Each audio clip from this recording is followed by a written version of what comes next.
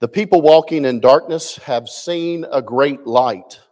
On those living in the land of deep darkness, a light has dawned.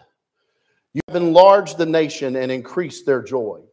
They rejoice before you as people rejoice at the harvest, as warriors rejoice when dividing the plunder. For unto us a child is born, unto us a son is given, and the government shall be upon his shoulder, and his name shall be called Wonderful Counselor, Mighty God, the Everlasting Father, Prince of Peace. And there were in the same country shepherds abiding in the field, keeping watch over their flock by night.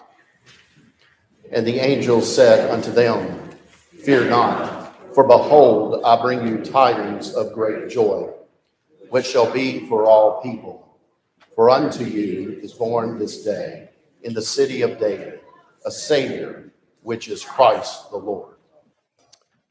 And suddenly there was with the angel a multitude of the heavenly host, praising God and saying, Glory to God in the highest, and on earth peace, goodwill toward men. So they hurried off and found Mary and Joseph and the baby who was lying in the manger. When they had seen him, they spread the word concerning what had been told them about this child.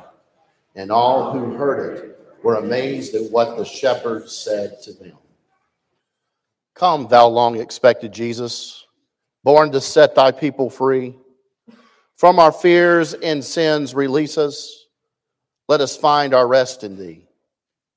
Israel's strength and consolation, hope of all the earth thou art, dear desire of every nation, joy of every longing heart. Come to earth to taste our sadness, he whose glories knew no end. By his love he brings us gladness, our Redeemer, shepherd, friend. Leaving riches without number, born within a cattle stall. This the everlasting wonder, Christ was born, the Lord of all. The Lord whom you seek shall suddenly come to his temple. The messenger of the covenant in whom you delight. Behold, he is coming. Rejoice greatly. Shout in triumph.